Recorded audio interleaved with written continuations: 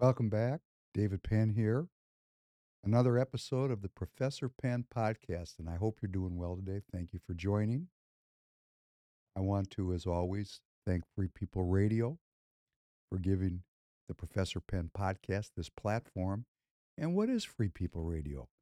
It's part of the truth media where we strive to get to the truth. We're not rejecting a mainstream narrative, we're looking at it and determining if we agree with it. We're looking for more information. We want to get on all four corners of the street and take a look at this accident that we're in and try to come up with the truth. If we don't know what's going on, how are we going to get a policy to get out of this mess? So, I'm going to just say right off the bat, I'm not rejecting anything. I'm just widening the scope of the information that I'm reviewing and that I'm sharing with you so that we get a more informed perspective on truth. We're not saying we know what the truth is. We're saying we're striving for the truth. And that's very important. We want to thank our sponsors like Target.com. These companies are part of the Patriot economy. What's the Patriot economy? It's the companies and the people that are supporting this movement of freedom. We're a freedom movement. So when you have the truth media plus the Patriot economy, that's freedom. That's a political economy that brings about freedom. So when you need tires, go to TIREGET.com. That's Target.com. 14,000 tires in stock. I don't like buying tires. It's a kind of a pain, right? But when I do it and I do it at Target, I'm actually funding this movement, and that makes my purchase meaningful. Everything you need in tires, and you fund the movement. It's a win-win. Thank you very much. PrecinctStrategy.com. Why do we mention it? Because I'm urging you to get in the game, get off the couch, get in the game of politics, make your will felt, take a seat at the table, have a stake in this game. Don't be passive. For those people that want to do that, hey, Precinct Strategy is a tutorial on everything you need to know to get into the game of politics. Get in the game. Now, we know not everybody is going to get in the game. We know that, and that's okay. There's something for everybody to do. I am not judging against anyone. If you get into your political party and you make your will felt that way, that's fantastic. Maybe you want to write a check. That's great. Talk to your friends and neighbors, email. We all have to be doing something all the time. Perhaps all we're going to do is pray, which is, as I said in the previous podcast, that's the most powerful tool in the tool belt. And that's why we started out here today with a Russian Orthodox chant, Let My Prayer Arise. Let's remember and review the bidding that on the last episode, I was talking about President Putin's speech in the middle of that, whatever it was. We don't know what it was. It could have been a coup.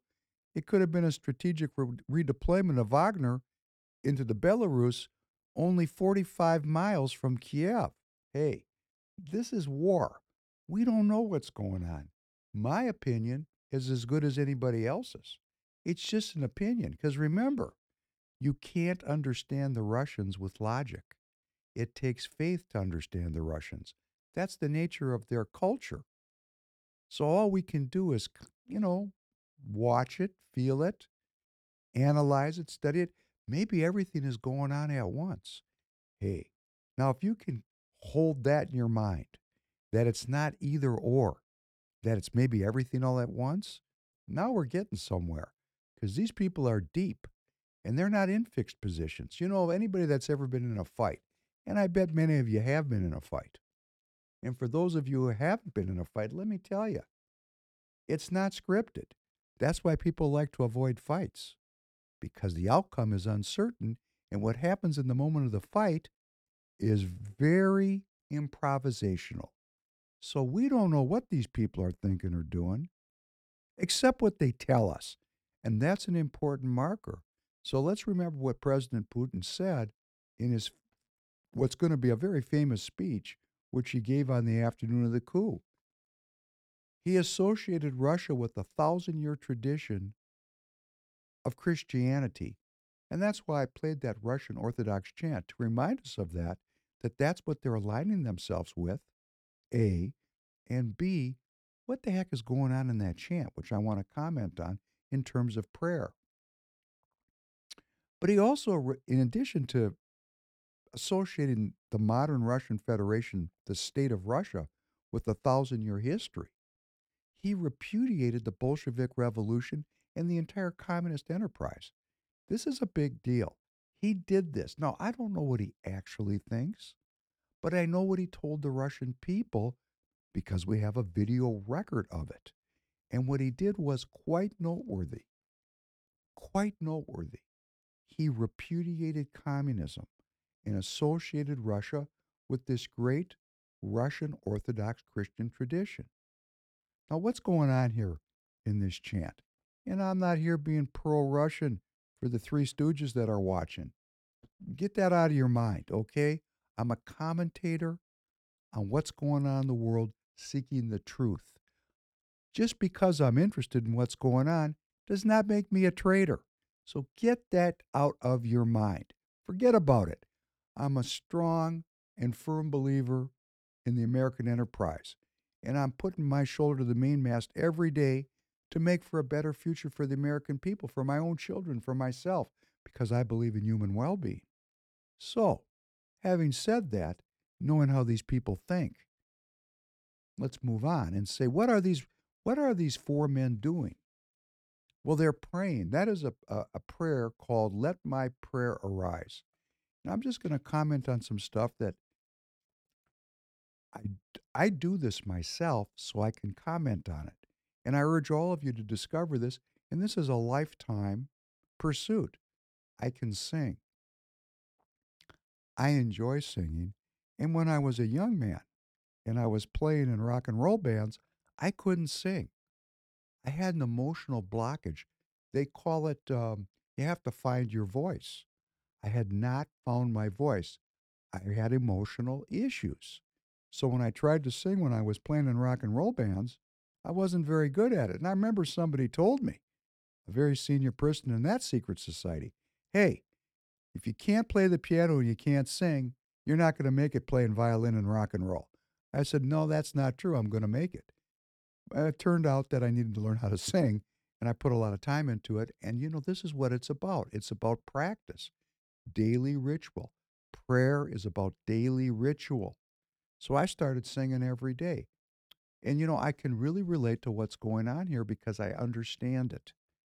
They're in a architectural space that creates an echo. That echo is a vibration. They are standing, if you go back and look at it again, they're all standing in a very similar position, feet planted firmly on the ground, shoulders relaxed, hands at their side. That's the basic position that you're going to use just before you get in a fight or just before you pray because it's the same thing. It's the same thing. You want to get in a fight or you want to pray to God. You got to be in the same space in your body. You got to be relaxed. You have to be centered, and your center is below your belly button. You have to be centered. You have to be non-linear because when you sing, you're really not linear. You're really in a totality. You're not reductionistic into kind of a logical uh, thinking perspective. Singing is a physical pursuit like playing football. It's an all body exercise. You have to be thinking, you have to be feeling, you have to be centered. And then listen what they were doing. Go back and listen to it. The vibrations of their voices in that space, what they're doing. And the name of the chant is interesting. Let my prayer arise. They are trying to commune with a sound that you can hear when you have ears that can hear. They're contributing to a sound that's in the universe, which we have lost as moderns. We've lost that sensitivity to the background music that accompanies our lives. We just don't have it anymore. We become very insensitive. It takes a lot to stimulate us, like porn, like really loud rock and roll, like intense drugs and alcohol. We become rather numb. Numb. We've been numbed, dumbed down. But if you go out into the forest and it's very quiet there, and you just sit down and listen, you're going to hear these chants. They're out there for you to find. And they were vibrating their bodies to pray, and that gives them health. And this is what I want to bring out to you. These secret societies, hey, they got some knowledge in there. That's why they're secret. They don't want you and me to know this knowledge. They want us dumb, disempowered, and easy to control. Hey, it's not going to work because, hey, maybe we should turn the Professor Penn podcast into a secret society where we all start practicing, kind of like a counter movement. Oh, guess what? That's what we're doing. If you go today and go in a room, whether you can sing or not, put your feet firmly on the floor, relax your shoulders, center yourself just below your belly button, feel your body, and listen, and then just make a sound. It doesn't have to be musical. Just vibrate a sound through your body and start to practice that. Here's what's going to happen. The first thing you're going to recognize is you have to work on your breath control. To sing is about breath control. Now, very interesting. Let me just share with you. In Hebrew, the word for soul, neshama, is also the word for breath, or at least it's translated that way. That soul and breath are related. Well, guess what? In the Chinese tradition, the concept of energy or qi, however you want to see it, qigong, is also related to breath. There's something about life and breath and blood that are related. And these are things that are not linear. I can't tell you, well, I could, but we don't have time today. We'll come back to it. These things are related. They can be intellectually related. We can tell a story about it, but it's just a story unless you do it for yourself. Like, unless you join your local political party and get in the ring, you're not going to really know what's going on inside the ring if you haven't been in a fight. And I'm not saying getting in a fight. I'm not advocating fighting. In fact, I'm really advocating for the best way to win a fight is don't get in one. That's the fundamental. But if you had the misfortune of getting in a fight, you recognize you learn a lot very quickly about yourself and about the person you're contending with because there's no kidding around there, right? Well, that's like when you get in a room and it's very quiet. Your cell phone is not there, there's no earbuds, it's just you in a room. And then you're going to vocalize a tone and vibrate that tone through your entire body with your feet firmly planted on the floor, centered, shoulders relaxed, no tension. When you find yourself doing like this, hey, that's not optimal. Optimal is shoulders relaxed, centered, feet on the floor, hands at your side, just like those priests were doing. And then they were vocalizing a tone, and that tone vibrates through their entire body and it fills up that entire architectural space.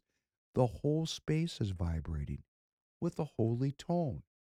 Let my prayer arise. They're communing with the Most High God. That's how they're doing. You're watching. I just showed you four men in communion with the Most High God. They've built those connections. And they've built them so deeply that people come and film them and post their prayer on the internet for other people to gain from. So I'm going to just suggest to you, if you want a little homework assignment, and I'm not asking you to do something that I don't do, I do it. I get up, I don't, I'm supposed to do it twice a day, every day. Let me make an admission. I don't do that. I don't live under that law anymore. But I do know that law. And I do try to stick to it because I like those traditions. And I get up and I say a prayer. And when I sing it, I hold that vibration as long as I can and let it fill my body. And that's about well being. And this is not something you can get out of a book. You got to practice it. You've got to vibrate your body. The Professor Penn podcast, what are we doing here? We're talking about how to pray. Remember we talked about this last time? You're supposed to knock. So I say to you, ask and it will be given to you. Seek and you will find. Knock and the door will be open to you. And that's what they're doing. They're knocking on the door. They're vibrating their body and getting into harmony with the vibration that's inherent in the universe. This is deep stuff. This is secret society stuff. This is the kind of thing you learn in a monastery. But you don't have to go to a monastery. Just come to the Professor Penn podcast and just sing. Just when you're in your car, sing. But that's part of praying. Now we get down to what you sing. What do you sing? Because why don't we do two for one? What we can just sing a song, like whatever. We can sing any song, but why not sing a song that gives us some well-being benefit? So when we've knocked on the door, let me in. Please let me in. We were taught how to pray. Father, hallowed be your name. In other words, we're acknowledging that we're in a holy space, like that architectural scene you saw. That's holy. It feels holy. It looks holy. The colors are holy. The architecture is holy. The people in there acknowledge its holiness. They've created a sacred space, a sacred space. So when we go to pray, we create a sacred space because we know, hallowed be thy name. Your kingdom come, your will be done. What we're acknowledging is we're living in God's world and his will, God's will, prevails, not human intellect. See right there. That's the on off switch. You're either with that group or this group. You have to make a decision and live with that decision. Either you believe in the supremacy of the intellect of man, that would be your own intellect. Okay? You believe in that, great. Or you believe in the supremacy of God. You have to work on that decision. You have to come to a conclusion about that. That's going to sort you out. You're either going to be on one side of the football or the other. And all of our politics are defined by this. And one of the reasons that our politics are so screwed up is people haven't sorted this out. Hey, you can't be on both sides of the football. Pick a team. Pick a team. Pick your side. That's okay. That's politics. That's politics. Did you think Jesus wasn't political? Hey, he turned over the tables of the money changers. There can't be anything more political than that, right? Remember that story? Maybe we'll cover it. It's an interesting story. He went into the temple and they were selling stuff, and he said, "No, we don't do this. This is my Father's house." And he threw the bums out. Hey, maybe that got him crucified. Give us each day our daily bread. That's our bread, both physically and spiritually. Please, God, feed me. Because if I don't because remember, I've made a decision. I'm not relying on my own intellect. I'm relying on God's love. So I'm asking God to feed me. That's a relationship. That's almost contractual. Yeah, I said this. Why did the Jews go along here for 6,000 years, this ragtag group of, goat herders? How did they do this? They know how to pray. They just know how to pray. That's really what it comes down to. And if we want to survive as the United States of America, the strongest tool in our tool belt is praying, and we better get to it, okay? And I'm showing you how people do it. I'm sharing with you how people go about doing this because it's actually a technique that can be reproduced. If I'm getting too out there for some of you, believe me, we're going to get down in the mud here soon. But I want to bring some sacredness to my own life. Forgive us our sins, for we also forgive those who sin against us. Hey, if you got resentment, it just clogs up the mechanism. It just clogs up the mechanism. I'm going to play a scene. Tanner, I want you to remind me about this. There's a great movie called For the Love of the Game. It's about baseball. It's with Kevin Costner as a star, he's starring in it as a great baseball pitcher.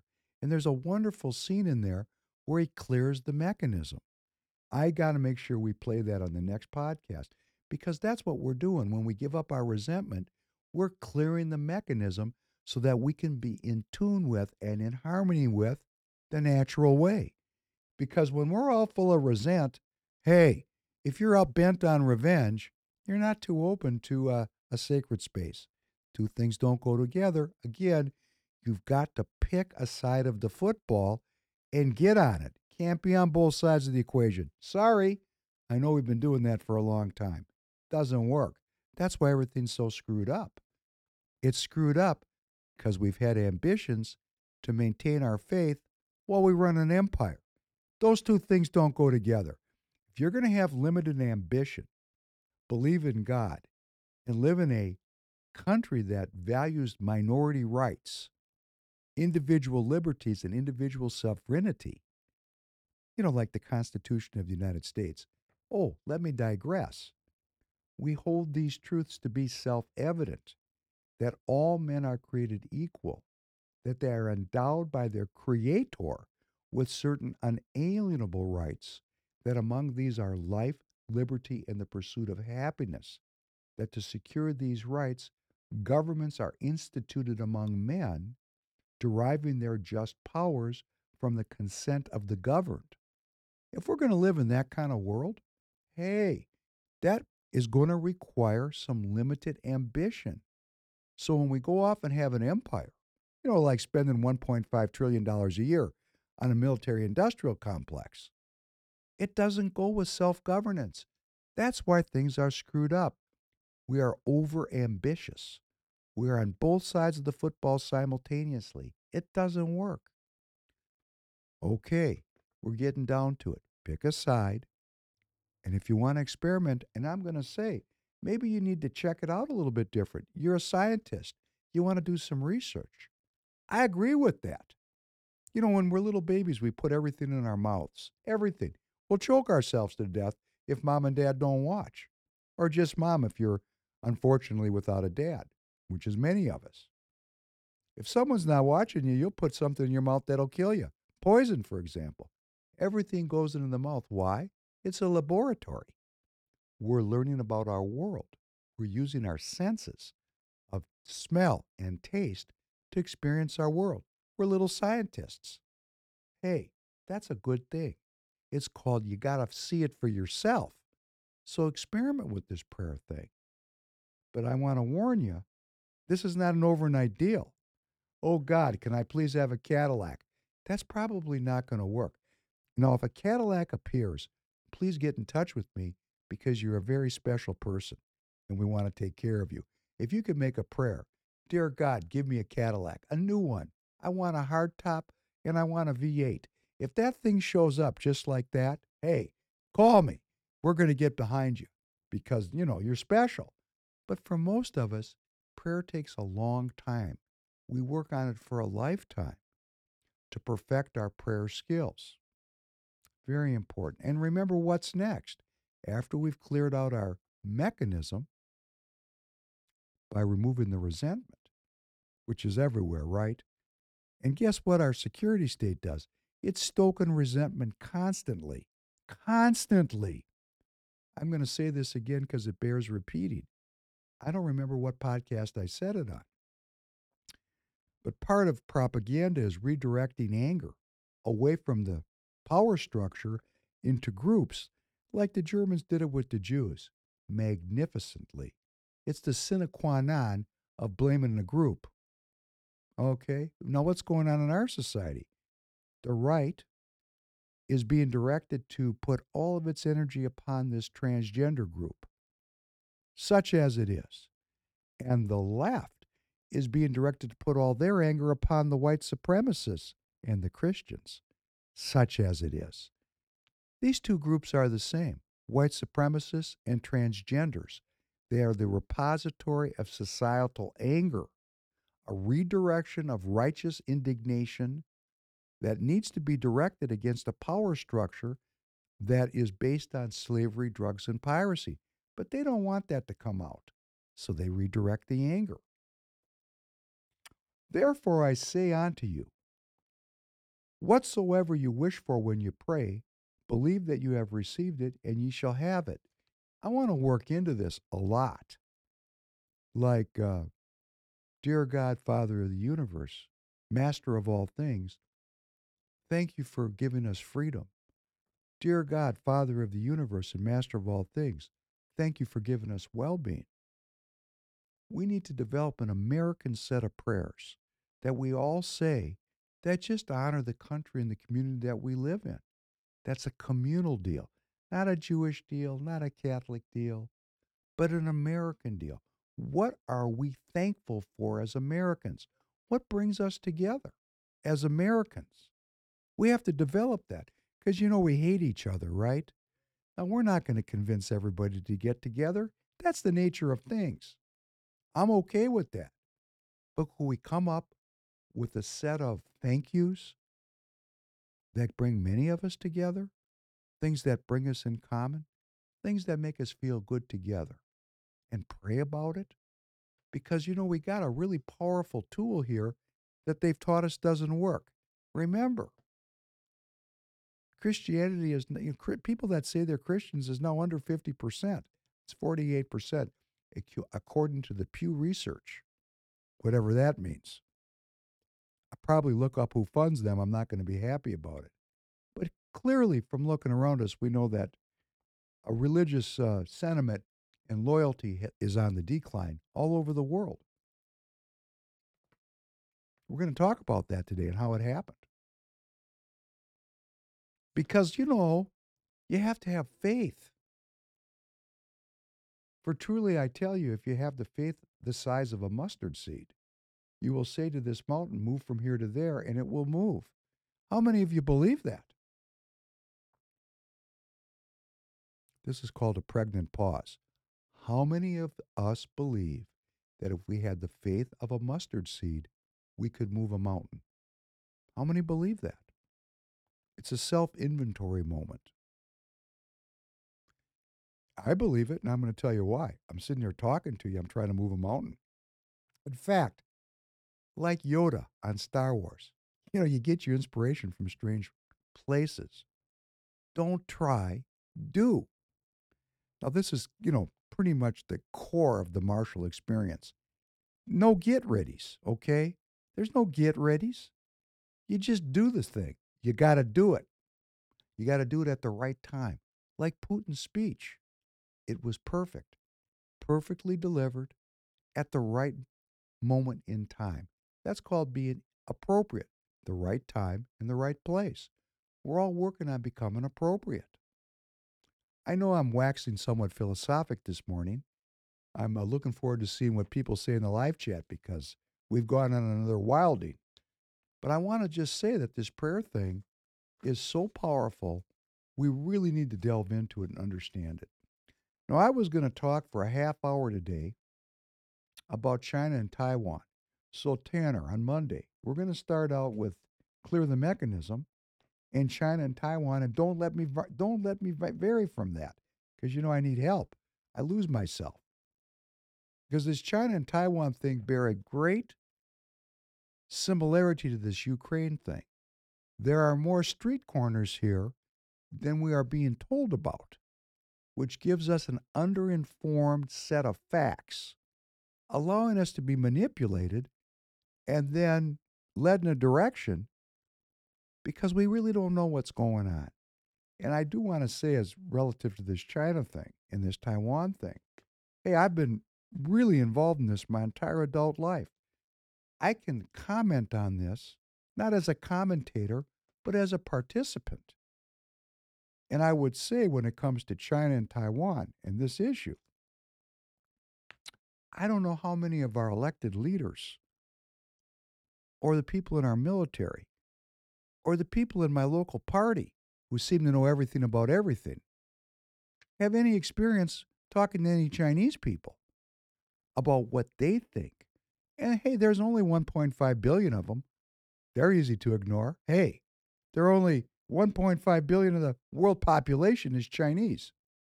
One could say, when they take a disproportionate percentage of world economic success, it might be related to there's a disproportionate number of Chinese. Okay, number one. Number two, these people are hardworking. I want to tell you a story. We're not going to get totally into the China thing. This is an appetizer for next time. When I first started going to China, I really enjoyed meeting these people. They're educated, and they're just deep. I mean, it's a different culture. I like learning about other cultures. I've talked, for example, about learning about the Palestinian culture. I like delving into other cultures. Uh, I was really struck. The people that I met had kids, and these kids were in high school. And here's what their day was like. They started up, they got out. Mom made them a beautiful breakfast because, of course, Chinese people eat 3 meals a day on time. It's good for their health. They really believe in 3 meals a day on time. And the family provides high quality food. Now, the food, the actual production of the food is highly chemicalized, and there's probably a lot of things in that food that are not good for you. But these people, on a percentage basis, eat a lot more greens, vegetables, and fruits than we do here in the West. When the Chinese people that I met, and I'm not saying it's everybody, I met a small subset, but I've been to hundreds and hundreds of Chinese restaurants. Meat is in their diet as a flavor and as a much more minimal part of the overall caloric intake as compared with what we're doing here in the United States of America. They eat a lot more vegetables. There's no ice water. I used to go there and ask for ice. Bingda, bingda, bingda. They'd look at me like I was out of my mind. It was 100 degrees in the restaurant. I'm wearing a suit. I'm sweating like a pig. Please bring me some ice water. You know what they'd bring me? Hot water. They'd tell me it'd cool me off. They didn't put cold water in their body because it's against the yin yang theory. They're different. They see things differently. And there's a lot of intelligence to that. Think about it. You could put some water down your throat that's 98 degrees. That's the exact temperature of your body. Or let's go throw a 45-degree ice cold drink down there. Which one do you think's better for you? And I still like iced drinks. I run hot. I like iced drinks. But there's something to what they're saying. And here's what they do with their kids. First of all, grandma and grandpa live at home. Okay, that's a start. But the kid gets up. Mom has a job, but she still makes a beautiful, beautiful breakfast for their high school child. They don't give them some post toasties and a Pop Tart and say, hey, don't let the door hit you on the ass on your way out. No, they sit, they talk. Eating is a sacred space. They have some beautiful food. I mean, it's beautiful, delicious. And the kid goes to high school, and they're gone, just like we hear in the United States. They're gone from 8 till 4, and they come home, and guess what they do? They grab another beautiful meal for mom, and then they go to night school from 5 to 10 o'clock. So the kids over there are going to school from 8 in the morning till 10 at night, and you're going to think it's 5 days a week. No. On the weekend, they go to school all day. They have private schools for these kids. These kids go to school constantly. So by the time they graduate high school, they speak English, they speak Mandarin, a lot of them speak Cantonese, a lot of them speak Shanghainese. They pick up another language like Spanish or, maybe French. They all know mathematics. I mean, when I say they know mathematics, I mean they really know mathematics. And you can ask any 18-year-old Chinese to tell you about their history, and they can go back 6,000 years of Chinese history. And when it gets to the dynasty period, it's dynasty by dynasty by dynasty. Who was the emperor? Who was the emperor's son? Why did the dynasty fall? What did the dynasty do? What were the battles? I mean, these people are historically educated about their own history. Let's compare that with our kids, your and mine. And if you are a kid, okay, compare yourself to that. Now, we can talk about what a bunch of assholes they are, and there's some truth to that. But these people are working hard. I just want to leave you with that as we get into other issues today. Because, we used to believe in hard work here. Prayer, prayer, truth, those two things go together.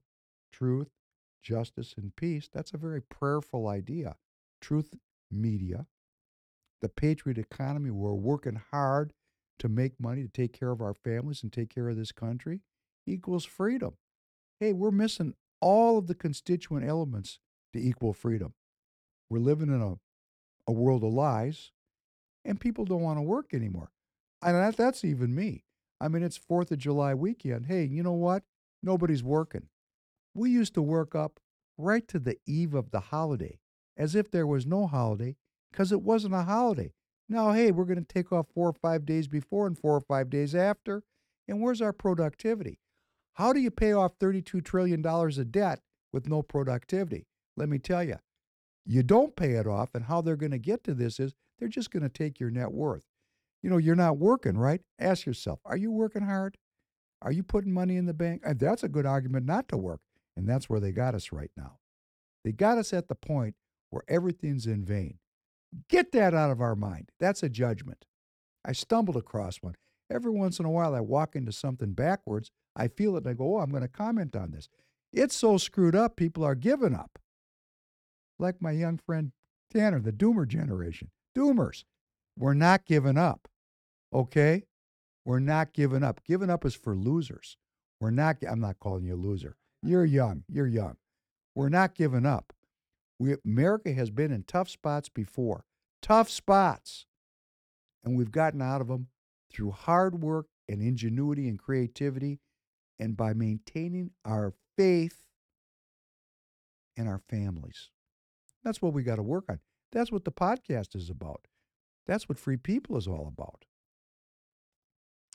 So we got another counter movement, a counter movement. That would be called the political parties. You know, I have to make an admission. I'm an officer of the Minnesota Republican Party. Now, my politics, I call it the new party. They don't like that. These people hate me. The establishment, the uni-party people that run the Republican Party in Minnesota. And why do I know they hate me? They tell me they hate me. I'm not making it up. People walk up to me and they go, I hate you. I go, I don't even know you. Well, why do they hate me? Because I'm talking with you and we're forming a movement. And they know we're forming a movement. And what's this movement about? It's about the truth. We're a truth movement, not the truth, searching for truth, as opposed to buying a narrative that somebody else created. I don't want to live in somebody else's world. I want to create my own reality. That's called freedom, right? Isn't that what we're doing here? Freedom? Very disappointing. Of course, they're fighting back now. And we had a little story, and I just have to review it. My young friend, Mr. We're not going we should have a fourth guy. We got the Three Stooges, right? We got Mr. We Don't Do That Here. These are my antagonists. Mr. We Don't Do That Here. Mr. History Doesn't Matter, and Mr. We Don't Need Any More Republicans. Hey, I got a guy on my own team. He's the man with no name. That's up to him. I love him. A brother. He's not ready to come out and have a name. But he took my very critical podcast, as you know, about Congressman Emmer's description and, his fencing of this debt ceiling bill, which is a total scam. We've gone over it. We're not going to do it again. Please go back and look, because I really lay it out very convincingly. And hey, any of you people in the Republican Party that would like to debate this with me, including Congressman Emmer, who I respect, you are a great salesman. So am I. Let's get together and have it out. Let's have a sell-off. And if that doesn't work, let's have a dance-off. Do you dance as good as you sell? I do. I dance as good as I sell. I developed that skill. No belly here. I could do the cha-cha. We could have a Latin dance-off. Wouldn't that be special? So if we can't settle it through very eloquent oratory and discourse, we can have a dance-off. I'm all for it. You set the terms.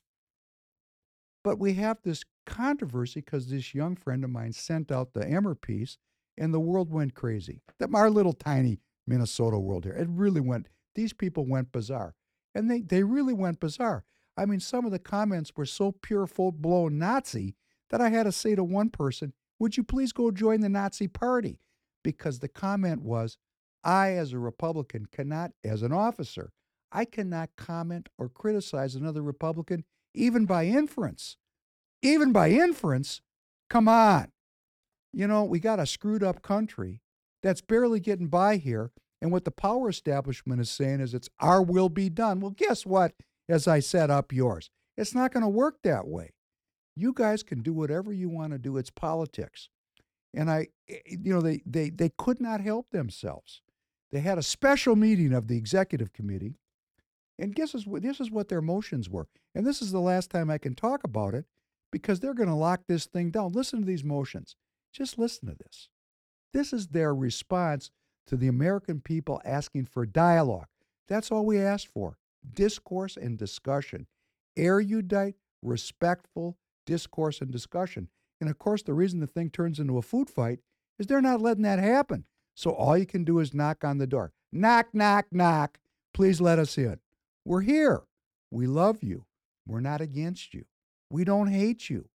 We want to learn from you. Could you learn from us? Is that not the American political system? You know, we're not revolutionaries after all. Listen to these motions. In response to my young friend, because he's senior, this is the executive committee. He sent this thing out. Here's their response. Members of the executive committee shall not bring motions or concerns to the full committee. That's the governing body, the full governing body. They shall not bring motions or concerns without getting concurrence of the executive committee. In other words, don't talk amongst yourselves. Don't debate. Don't do anything. No motions. We're not going to, hey, you know, you grassroots people, this is why I don't like the word grassroots. You grassroots people, we're going to walk on you. We're not going to talk to you. We're going to walk. No talking, just walking. Hey, up yours. It doesn't work that way. It's politics. This is not a secret society. This is the Republican Party of Minnesota. We're an open group of people that believe in freedom. Remember? You know what? Here's a third one, Tanner. I got to go look up some stuff that Lincoln said and Reagan said about freedom because the party seems to have forgot about it. They kind of going full-blown Nazi here. You don't like the Nazi word? Well, let me tell you something. At the next meeting, I'm going to stand up and say something like this. I can forgive all the anti-Semitism that I have suffered just standing up to have an opinion. I can forgive that. But what I can't forgive, and I will not forgive, is an effort to stifle politics and steal the voice of the people. My voice, hey, I'm tough as a $2 steak. You know, you guys haven't even hit my Richter scale yet. You don't know who I am, and I'm not bragging. I want to get in the ring with you. Come to the studio and let's debate. Let's debate anywhere. I bet if somebody would show up and talk to me, we could get it live streamed on Getter and 20, 30,000 people would watch. It'd be worth it. It'd be gripping television. And if you beat me, I'm not going to be pissed off. I'm going to be respectful. That's another thing I don't like about this. You know, the reason we don't shoot each other is because we have oratory. And when we're arguing, if someone makes a superior argument out of sacred honor and goodwill, you say, and I've said this many times, oops, you beat me. I must withdraw and think about my ideas. I was just in an argument with a very capable attorney who's in the party here, and he beat up on me about this Emmer thing, and he just, I didn't see it coming, and he beat me up, and I mean intellectually. And I had to look at him, and I said, you know what? I must withdraw and think about it. Your points are very good. And here's the point he made. Why aren't you talking about Representative Dean Phillips? Why did you pick on Emmer? And that was a very good point. And to all my friends in the Republican Party who have never spoken to me but hate me, this vehicle can be very effective in criticizing Democrats. And I'm going to listen to my friend, and I'm informed by the dialogue. When we don't talk to each other, there's no growth. So let's get together and talk. It's not a big deal. Let's not walk on each other. Let's talk to each other. But listen to these motions. Listen to this. Members of the executive committee, these are the people that run the program, right? They're the boss. At least they think they're the boss. Shall not bring motions or concerns to the full committee without getting concurrence of the executive committee. Well, that's the end of dialogue, isn't it? Listen to this one. Except for the chair, that would be the big boss. Mr. We don't need any more Republicans. That guy. I'm not mentioning his name. You have no idea who I'm talking about, which is as I want it. Because this is not about people. This is about ideas. I have no animus or dislike for any of these people. This is a controversy about ideas, not about people. Let's get the people thing out of it. It's like Donald Trump. They're telling me I can't criticize any other Republicans, not even by inference. And these very same people are holding meetings here in Minnesota trying to figure out how to destroy Trump in Minnesota and the Trump movement in Minnesota. I'm not saying I'm supporting Trump or not supporting Trump. I'm saying this is quite hypocritical. And if we remember our Bible studies, hypocrites are not thought of as in high regard. We don't hold hypocritical thinking in high regard. We just don't because it's bullshit. You can't be on both sides of the football at one time. You got to pick a side. So if you're going to say that I can't criticize another Republican even by inference, what the hell are you people doing in special meetings, secret meetings, trying to figure out how to take down the Trump campaign? What is that? What is that? He doesn't even have the nomination and you're working on him. You know, people have called me. That would be Mr. We don't do that here to try to gain my support against Trump. What is it? Come on. We haven't even had the first primary. We didn't even hear what anybody had to say. They don't hate Trump because of all the reasons they hate Trump. This is the bullshit of it. They don't hate him for that reason. That's a cover story. That's a diversion, a distraction, a fugazi. They hate him for his ideas. And what is the idea that he's driving home? I want a country. I want borders. I want national sovereignty. I want American citizenship. I don't want to be in a global governance all over the world. I don't want. I'm going to take the United States out of the World Health Organization. I'm speaking for Trump. I'm not aligning myself with Trump. I'm saying his ideas. His ideas are what bear consideration. What are his ideas? Why are we talking about people? I mean, what the hell are we doing here? Come on, we're not in high school, particularly if we're in this party. And I'm going to say to all the people who have all these comments about me and have never met me, I'll meet any of you anytime and just talk to you over coffee. You might be interested to understand what I have to say because I'm certainly interested in what you have to say. It's a quid pro quo. If you listen to me, I will listen to you. That's called politics. We're not at war. We're doing politics. It's a beautiful thing. If we do it right, we're all going to gain well being from it. But when you put an emotion like this one, except for the chair, Mr. We don't need any more Republicans, no member of the executive committee shall take unilateral action on behalf of CD3. Well, it's kind of reasonable. But why can the chair take unilateral actions? I mean, if it's all about, agreeing with each other, because we all have to agree, right? No dissent is tolerated. What is this? But the chair can do whatever they want to do? What kind of screwed up deal are we dealing with here? Here's a great one. Committee debates shall be considered privileged and private. Oh, that's a nice motion. Now we have a secret society. Now this was put out and circulated amongst the party before these, motions were voted on. So me reading them to you is not against the party. Came out beforehand. But if they lock this down so these things are privileged and confidential, we got to get attorneys involved. Because can they really is the Republican Party in Minnesota really a secret society? Because I remember John Kennedy saying, a Democrat, Americans have poor secrets and secret societies. So who are these people? What are we doing here? We can reverse course. One of the things that I've learned, and it's so hard to do, and I'm speaking to every one of you, because I am not against you and I don't dislike you. I know you dislike me. You make it personal, but it's not personal for me. It's about these ideas. If you really analyze what you're doing here, Mr. History Doesn't Matter, for example, you're really pursuing a set of policies that have nothing to do with the United States of America. You've trapped yourself in a set of ideas that are going to alienate you from our Constitution, from our history, and from the American people, from the natural movement of the American people. You're isolating yourself, putting yourself in a spot where you can't win.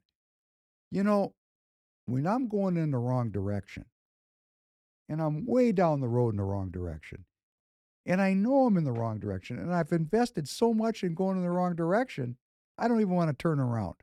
But if I want to get myself out of that spot, I just got to turn around. Start walking back in the right direction. And that's all I'm asking. Let's get away from this. The natural impulse here is making the problem worse. Let's make it better through dialogue. Unbelievable. It's just unbelievable. And it's not just here in this impulse in the party. It's not just here in CD3, which is in the western suburbs of the Twin Cities. It's 800, 900,000 people in this area. Here's a little piece that came out on June 22nd out of Kitson County, the Scott County Republicans. So these people, the Scott County Republicans, they're outstate. These people outstate, they're not kidding around with these in-state, these local people. They think this leadership in the metro area gotta go. These outstate people, they're radical compared to the city folk. These people live in the country. They are unabashedly pro-Trump, and they're unabashedly pro-Constitution, and they're unabashedly anti-Uni-Party and anti-bullshit. Okay, these people are serious, and I think the party needs to understand that because these people are getting organized. Hey, you know what? I don't want to see anybody get hurt politically or pushed out politically. I'm not into that. I'm into as real unity comes through dialogue. So these people, when uh, President Trump was indicted, they put a thing on their Facebook page, a graphic, which had photos of Biden, Hitler, Mao, and Stalin with the caption reading, the caption was, leaders who have their political opponents arrested. That was the caption. Here are leaders who have had their political opponents arrested. And that was Biden and Hitler and Mao and Stalin.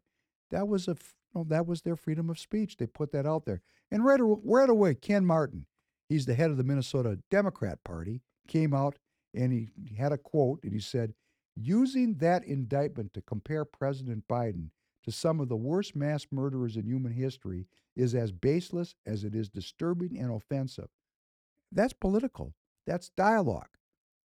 Everybody's got to make a decision. Is putting President Biden on a par with Hitler, Mao, and Stalin legitimate? That's a conversation for another day. But the right of Scott County Republicans to put it, they certainly felt they had a right. And they certainly must have been over the target because the DFL, the Democrat Party, went crazy about it. And guess what the Republican Party did?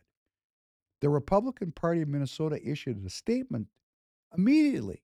And here's a quote. There is no question there is no question the post was uncalled for. Such rhetoric has no place in our political discourse. We have asked the Scott County Party unit to remove the post in question, which of course Scott County, their response was, up yours, up yours. Now, what I'm saying here is, I'm not trying to get down in the weeds in any of these issues because that would take a lot of thinking. But I'm saying the impulse in the Republican Party and in the Democrat Party to repress the dialogue that would be necessary to bring about some healing is profound. Think about it in your own family, in your own friendships. If you have a simmering resent with someone that you love, like a fellow American citizen, and that resent is so bad you stop talking to them, how's it going to get better? We don't have the courage and the decency to speak one to another, to talk about the things that really divide us and to try to find common ground. And that is going to divide us further. And now let's think about that. Who benefits from the American people being divided? I'm talking to you and I'm saying let's get together and talk and work towards um, real policies that bring together the various ideas of the party. How can we evolve our message and change our product such that 70% of the American people are down with it? How can we get out of this polarization? We need to talk to each other. And what is the response? They're saying we're acting like little kids because we want to talk. Hey, mommy and daddy, will you please talk to me? Okay, I'll take that metaphor. Would you please talk to me, daddy? And what's their response? Go to your room. Don't talk to me. I don't want to hear from you. Don't talk back to me. Oh, really? What do you think that fosters in a young child when dad says, I don't want to hear what you have to say? What do you think happens? It doesn't breed for family. It does not breed familial loyalty or familial harmony. Who taught you how to do this? If you're leading this thing, Mister, we don't need any more Republicans, who taught you the basics of how human beings work in groups? Where's the ability to form group energy? And all you people that are watching this, that are following Mister, we don't need, did you know he told me that we don't need any more Republicans? Do you believe that? All the people that are following this leader, do you believe we don't need any more Republicans? Because he told me that directly. Now, he can get on the other side and say he didn't say it, and then it's a he said, she said. And I didn't record him because I don't believe in that kind of thing, okay? All this guerrilla journalism, which I could do, I'm not doing that. I'm interested in the ideas. It's not him, it's the idea. I'm not talking about this individual. Let me make this very straight and clear. I don't know him and I don't care about him. It's the ideas. It's the idea that we would have a party, which is a group of people run by individuals that have no sense of how to create a group energy. Up yours. You don't know what you're doing. It's not about personal. Nobody taught you. Could we set up a school in the Republican Party that's called creating a group energy? Creating an organization, creating organizational unity, creating an organizational objective, creating a product. And why do I feel I'm capable of saying that? I have an organization like that I run. I have to create group energy. I can't have people hating me in my organization. And we don't agree about everything. There's conflict all the time. What do you think I do in my organization when there's conflict? Tell people to go to their room? We're going to have a secret society. I was talking to another political activist that he said, well, what happens in your organization when people don't agree? Don't you keep secrets? No, we don't. We don't. We don't keep secrets in my organization because it's not the nuclear codes. There's nothing secret. There's no secrets to keep. When I keep a secret in my organization, all I'm doing is making people not like me. Why would I want to do that? I want their loyalty and I want their hard work so that we can accomplish our organizational goals. So I want to leave you with this. This is very important. We're going to be arguing. We are. This argument is not going to be suppressed, okay? Look at this medium. Do you think this argument's going away? It's not. This is a new party. It's a new day. Turn the page. Let's learn how to function with a new set of technologies and a new set of people that are coming into the party. And why are they in the party? They love the country. The same reason you're doing it. They love God. I can't speak whether or not you love God. I really don't even know if you love the country. But let's just presume, in this case, a best case scenario, that we're all doing this because we love God and we love country and we love family. I mean, we're all aligned on the most important issues. If we get together and talk this thing through the political process, we're going to get a much better product that people are going to resonate with. And instead of having this simmering argument where everybody hates each other, we'll work it out, like in a family, like in a marriage. You got to work it out. You can't run away from it because you know what that ends up in? Not good things. So I'm just trying to say here that this impulse to shut down dialogue, discourse, and media runs through the party. And you know why it runs through the party? Well, let me give you an opportunity. If your ideas are good enough and you're confident enough, please get together with me. I'll go any place, anytime, anywhere to talk about any subject with anybody. I'm all about dialogue. I'm all about talking. And this audience is all about talking. That's why we're doing this together. We're listening to each other. I'm in that live chat. I'm listening to people. I'm learning every day. And it's going to grow and it's going to grow and it's going to grow. And we're going to do something together. And what are we going to do? We're going to maintain our constitutional republic. And we're going to do it by enhancing the well-being of the American people. Every policy is going to be about human well-being. If it doesn't make the people well, we're not going to do it. And when people figure out that they have a say in their own well-being, that they're self-governing, when they sit there and put their feet on the floor and they stand relaxed with their shoulders relaxed, with their hands at their side, and they pray and they vibrate energy through their body and they discover their connection to the Most High God, hey, guess what? Up yours. You're not going to be able to pull this off because we're going to pull out the biggest tool belt in the belt. That's prayer. We're going to unite through prayer about thanking God for giving us a freedom in a country where we have unalienable rights. Thank you for our unalienable rights. Thank you, God, for granting me unalienable rights. Thank you. Hey, let's all get together on this one. I'm going to make a book about this. We got to get together on some prayer. And then the rest of these people, they're either going to get with us on our side of the football, or guess what? You know what? Elections have consequences. I don't want to throw anybody out. We need everybody. It's all hands on deck. So let's all get together and make some good things happen together. Now let's talk about when good things don't happen, when bad things happen. I'm going to spend the next 27 minutes talking about something that I was personal witness to. And not that many of you can say that. Now, of course, if you're a Republican and you're watching me because this is research, you're looking at what the opposition is doing. Well, the average age of the Republican Party, as I've said, is 462 years old. They're crypt keepers. So they've seen this too. And that was President Kennedy being killed in November of 1963. We keep going back to it, and I'm going to share with you why. There wasn't just one martyr, there was four. The four martyrs, which we need to ensconce in our history in a much more special and elevated way because they gave their lives searching for truth. That would be President Kennedy. Oh, hey, you don't like this now. Malcolm X. Don't like him? Maybe you should read some of the things he had to say. He sounds kind of quintessentially American. Martin Luther King. I mean, come on, we gave him a holiday. Are you going to get on the other side of Martin Luther King? And you know, I'm going to tell you, just so you know, my audience, this pains me to say this. I've had many people in the Republican Party. Oh, you don't like this. I can't criticize by inference. Up yours. We got to rip the Band-Aid off of this wound.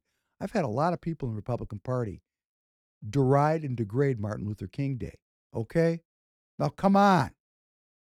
Let's get with the program here. We're past this. If you're holding on to anti-Semitic and racist views and you're in the Republican Party, go down the block to the Nazi Party. They have a very vibrant organization, or at least that's what the security state tells us, that we got to be afraid of white supremacists because, you know, they're the greatest threat to America. And all the Republicans that have told me that the problem with Minnesota is, you know, the black people, they didn't say it nice like that. The black people in, you know, the cities, or they don't like Martin Luther King Day, you know, all these kind of things. I can't even talk about it. So it makes me so angry. We're so past this as a culture. The young people that we want in this party, why the average age is 462 years old, is because there's people that are believing things that nobody else holds on to anymore. It's killing the party. I have another friend of mine. Oh, he's prominent. They hate him too. Why? Because he's searching for truth. And he gets, whoa, this guy's brave. And he says to me, you know, this is just the way shit works. These people got to die off. They're not going to change their mind. And you know, at 462 years old, how much longer do you think you have? Okay? So you could do the honorable thing and resign. If you're a racist, ask yourself, look in the mirror. Am I a racist? Am I an anti-Semite? Because if you are, and you love this country, you're really keeping young people from joining the Republican Party. They know the Democrat Party is screwed. I don't even have to ask Tanner. I know he knows. These young people are smart. They know they're getting pantsed by a uni-party. They know they don't have any money, and they know they have no prospects to ever get any money. You think they're pissed. Okay, they're looking for a place to go. All we got to do is get on one side of the football and listen to what the American people are telling us, and we're not going to have a problem. We're going to get 70% of the votes. We're going to elect people with majorities that people think are impossible. And why do they think it's impossible? They're fucking brainwashed. Excuse me. I'm sorry. This brainwashing thing, Mr. History doesn't matter. This is the root cause of the problem. So let's talk about a little brainwashing in my last 20 minutes here. We've played this Zapruder film. I should play it again. I'm just not going to do it because it makes me want to cry. That was an American president. I watched that happen. I know what it felt like to watch a president that was beloved by young people, and I was a young person. I watched him die in broad daylight, assassinated in a major American city. And I've actually made the pilgrimage.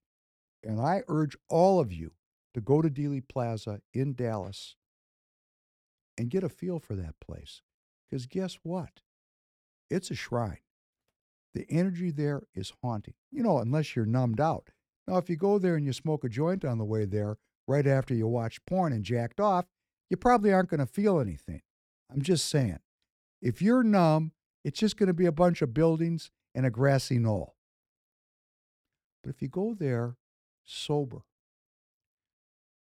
without headphones on, straight, and you just put your feet on the ground and relax your shoulders, put your hands at your side, and feel that plaza, it's going to scare the shit out of you because it's scary. You can look at it if you have any kind of training and recognize it's a killing zone.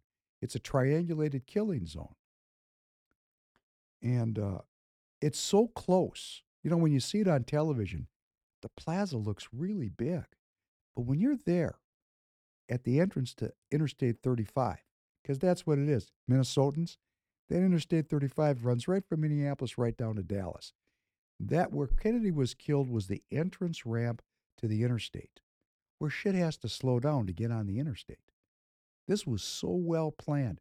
They knew that in a motorcade, the motorcade would have to slow down to get onto the highway to keep everybody together because you're accelerating from 20 miles an hour to 60 miles an hour. So to keep your grouping together, you got to kind of compress things and slow down right at that entrance ramp, which is right where he got his brains blown out. And it's so close.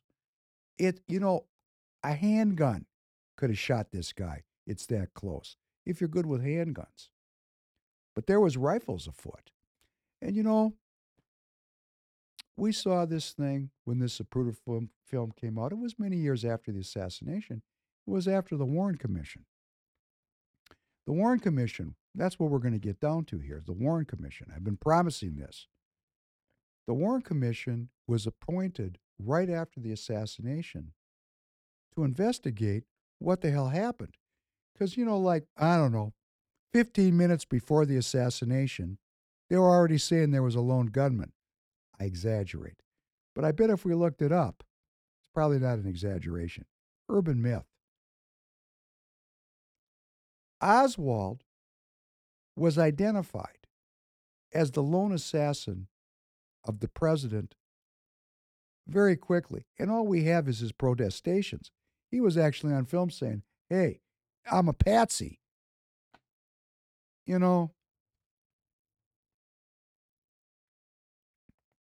When he was killed, I'm talking about Oswald, in the basement of the police department's building there, being, the Texas Marshals. I mean, these guys are, hey, the Texas law enforcement at that time, these guys were killers. And they're bringing them through with their Texas hats on, the cowboy hats, looking style. These guys had style. And Jack Ruby jumps out of the crowd and shoots him. That was live on television. That was live on television. Live. My mother fainted dead away. We're all sitting there watching it. Mom, Dad, David, Professor Penn, the young Professor Penn. Oh, here comes the assassin. Boy, this was very exciting. I remember it like it was yesterday. And here comes Ruby, pulls the trigger. I was very young. I'd never seen such a thing. And what happens? My mom fell down, fainted out, because she'd never seen such a thing either. That's the kind of thing that sticks with you. I wouldn't say I have post-traumatic stress disorder from that. I don't. But just before that, we had the Cuban Missile Crisis. And that did create some post-traumatic stress disorder because it was not looking good. It was not looking good. In fact, my father left for work and said, Barbara, if the war starts, go down to the caves by the river and hide there. I'll find you. Sounds very good. It's a hell of a plan, right? So, right after this assassination, this is before the Zapruder film came out, when Oswald had already been, identified as the lone assassin, President Johnson, a finer despot, or how should we say, that's not good. A more skullduggerous politician in American history is hard to find than Lyndon Johnson.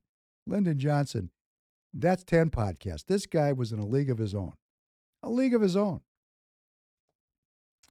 He appoints the Warren Commission to investigate the shooting, to, to investigate. They went into it with an open mind. What happened here? And of course, their findings was that, other than a few little tweaks here and there, that, the FBI could have done better, the CIA could have done better, could have had better court, but Oswald killed him. It was a lone gunman. That was the results of the Warren Commission. Now, there was many years later a House Select Committee on Assassinations, because this thing didn't go away. So I just want to read to you out of that report. This is from our own government, from our Congress. The committee believes, you can go look this up for yourself, and I suggest that you do. The committee believes, on the basis of the evidence available to it, that President John F. Kennedy was probably assassinated as a result of a conspiracy. What? We just had created, 10 years earlier, 15 years earlier, a blue ribbon panel called the Warren Commission to investigate the assassination. And there were some studs on this commission. Let me share with you the names. And I'm going to go slowly. You might want to write this down and look these people up yourself, because this is quite a cast of characters. It was called the Warren Commission because it was led by Earl Warren. And who was Earl Warren? Oh, he was the former Chief Justice of the Supreme Court. In fact, at that time, I think he was still the Chief Justice. The Chief Justice of the Supreme Court. Oh, boy, wearing them black robes. We trust him, don't we? Guess who else was on here? President Gerald Ford, in an earlier incarnation as a congressman. Allen Dulles, the director of the CIA that just a year previous to the assassination, Kennedy had gotten rid of. Now, it looked like Dulles resigned, but actually, that was a charade. Kennedy took him out after the Bay of Pigs because Kennedy thought he got screwed on that deal, and he got rid of Dulles. But Dulles shows up. The number one antagonist to John Kennedy was Allen Dulles, and he's investigating the assassination. Richard Russell. Oh, look him up. What a peach this guy was. This guy was Lyndon Johnson's godfather in politics, and a more ardent racist and segregationist could not be found. In fact, this guy, Richard Russell, led the charge against civil rights in the U.S. Senate. Oh, my gosh. Come on. You got to look this guy up. Then we had some lesser people that really weren't lesser. We had John Sherman Cooper. Oh, he ended up being really involved in the formation of NATO, and he was, I think, ambassador to the United Nations, in addition to being a U.S. Senator. John McCloy, we'll get to him. Hale Boggs. Look up Hale Boggs. Hale Boggs disappeared and was never found again. And he was the number one person on the Warren Commission that disagreed with the commission's findings. A few years later, not that long later, they never found his remains. They had to declare him dead. He disappeared. Where's Hale? Like, where's Hunter? Where's Hale? Hale disappeared. Now, when we get into this part of the podcast, where I have to say, I don't know the truth. I don't know it. I'm searching for it. And of course, during the Trump administration, there was a mandate, a legal mandate, that was going to force the CIA and the FBI to divulge all their secret files about this issue related to Kennedy. And guess what? You know what they said? Up yours. We're not giving it to you. So still to this day, in 2023. We don't have all the research documents that would help us understand what happened here. And I just have to say, unlike the Republican Party of Minnesota that wants to hide things and they have nothing to hide. Hey, I got to tell you guys something. Something I didn't mention. Go ahead and hide it. Because you know what? We don't want to watch you fart in a mud puddle, okay? Go ahead. You're not sitting on the nuclear codes. You got nothing to hide. All you're doing is precluding any new ideas, which means we're going to lose again. Great. Somebody might say you intend to lose. That's the danger, of course, when you don't listen to the people. You have no secrets to hide from us. But these people, the CIA and the FBI and the DIA, hey, they have secrets about this.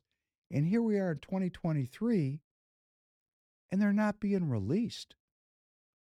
Now, is that not kind of damning in and of itself? Because if you weren't involved in it, you'd release it. You'd have nothing to hide. So they do have something to hide. And right there, you got to start there if you're just thinking about it in a worst case scenario. But this Warren Commission, I lived through this.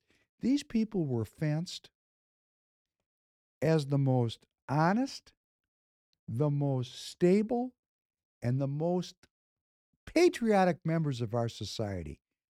I mean, we had the Supreme Court Chief Justice, a future president, the director of the CIA, before we got down to these lesser lights, like the number one segregationist in the Congress. Hey, you know what? Who's counting? But there was 1, 2, 3, 4, 5, 6, 7 of these people. It's a nice number, 7. 7. It's a lucky number on the Warren Commission. And we believe these people so much because they came out with the lone gunman theory. They said Oswald acted alone. And remember, not too many years thereafter, our Congress investigated and said, nah, it was a conspiracy. But at that moment, they were entrenching a narrative. And I'm going to bet that if you get 100 Republicans in a room, or let's put 200 Democrats and Republicans in a room, there's going to be a lot of people that still think there was a lone gunman. There's going to be a lot of people that think it was a conspiracy. And then the question is going to be, who are the conspirators? And we have no idea. We've never had truth. And with no truth, we have no justice. And with no justice, we have no peace. This country went off the rails in November of 1963. We don't know who took us off the rails. We don't know why they took. We have theories. And let us not forget, those of us in the truth media, a theory is not a fact. So when we're making shit up, let's identify it, okay? Let's not just say it's the truth, because then we're propagandists. And I'm anti-propaganda. I don't believe in that. I'm all about you seeing it for yourself. So I'm only pointing you in the direction of the Warren Commission because when I look at it, my hair stands on end. Why? Because their conclusion was contradicted just a few years later by another group of investigators. So how is it that these guys came to a conclusion that is absolutely the opposite of other investigators? Is this a cover-up? That's what I'm saying. I'm not trying to make propaganda. I'm asking a question. Who were these people and what were they doing? And when you delve into some of the way evidence was dealt with and how facts were twisted in the report, all things we don't have time to talk about here today. How did they pull this off? These people are coming from all kinds of different walks of life, different states, different parties, different histories, different ages. These were very different people. Or were they? Or were they? Or were they? Again, I'm not making propaganda. I'm asking a question. Because, the main bangers on this commission, which was Earl Warren, Gerald Ford, Allen Dulles, and Richard Russell, they had something in common. You know what they had in common? I don't know what this means. I don't know definitively what it means. But they were all Masons. Don't take my word for it. Look it up. Earl Warren was a 33-degree Mason. Hey, can you pop up this picture of Gerald Ford? Now that's Warren as the Chief Justice. Now I want you to get to this picture of Gerald Ford. There he is. Look at Jerry. Look at Jerry. Let me tell you how this research started. Look at Jerry smiling there as a Mason. And underneath there, that's Richard Russell. A greater racist than well, there are greater ones. There are greater ones. Okay, there are. We've talked about him. But he's right up there in the pantheon of racists. Now, there's Gerald Ford. I just like to leave this picture. How I got into this Warren Commission thing is that I was looking up presidents who never got elected and who got impeached. And the difference between who gets impeached and who gets prosecuted, I was talking about this. I was thinking, my God, they've just indicted Trump. What other presidents could have been indicted and weren't? Well, one was Richard Nixon because they caught him with his hand in the cookie jar. And there are people who are saying now that he was, ran afoul of the security state, much like Trump. And there's good evidence for that. In fact, Nixon said it himself. But I was looking at Ford, and I looked at a picture of him, a color picture of him, because he was a president that was never elected and didn't get elected. He was, he was defeated, of course, by Carter because he pardoned Nixon and he prevented the Justice Department from ever indicting Nixon for covering up Watergate. And I was looking at his picture. It was a real clear picture, and I was looking at his eyes. And you see, for those of us that are trained, kind of like in that bit that we did from Tombstone, where Doc Holliday says something about his eyes. He reminds me of me. Darling, now I know I hate him. You see, because he was looking at his eyes, and the eyes tell you a lot. And I was looking at this picture of Gerald Ford, and I said, this son of a bitch is trained in a secret society. I'm going to look him up. And look what popped out. Is that evidence? Now, one could say that could be planted by the security state or by some actor. Maybe the Russians did it. Maybe it's not a real picture. So I looked around a little bit more. And I'm just going to give you a little flavor of something that I found in a Masonic publication. This was written in this publication about Chief Justice Earl Warren on the Warren Commission. In the middle decades of the 20th century, no well-known American Mason was more celebrated than Harry S. Truman, who rose from haberdasher, that means he sold men's clothes, to Missouri Grand Master, Senator, Vice President, and ultimately President. Not far behind our brother Truman in terms of impact was Sir Knight Earl Warren, who also served as Grand Master, State Attorney General, Governor, Chief Justice of the United States of the Supreme Court. Now, interesting how they did that.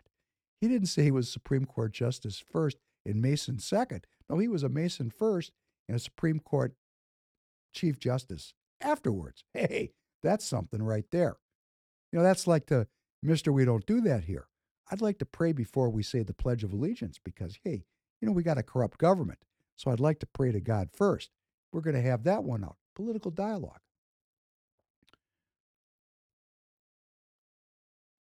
The young Warren later worked as a call boy for that company, became a critic of that firm. He's talking about his history, and tied his early political wagon to that of progressive Republican Sir Knight Hiram Johnson, another politician in the Mason. I mean, what the hell is going on here with all these Masons in politics? It goes on and on. On and on and on and on. Meanwhile, Earl Warson's Masonic career continued unabated. Between 1928 and 1933, he served on a variety of Grand Lodge committees.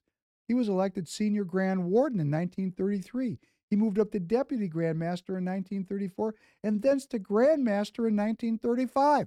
This son of a gun is Grand Master of the Masons. Oh, Gerald Ford's Grand Master of the Masons. What? What are we talking about here? Allen Dulles was in the Masons. Richard Russell was in the Masons. Now, I'm not here to spend a lot of time talking about Masonry. I'm saying that when people are in secret societies, they can come from all over the world.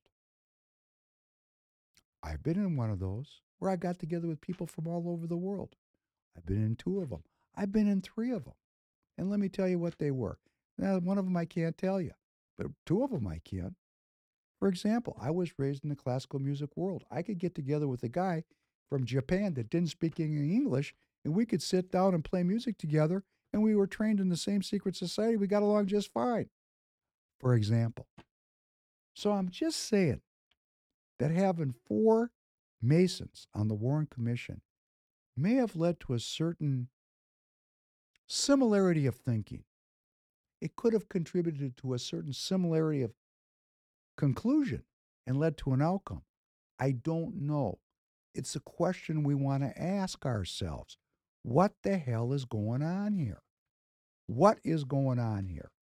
So I am in no way trying to be definitive or get into a bunch of conspiracy about Masonry.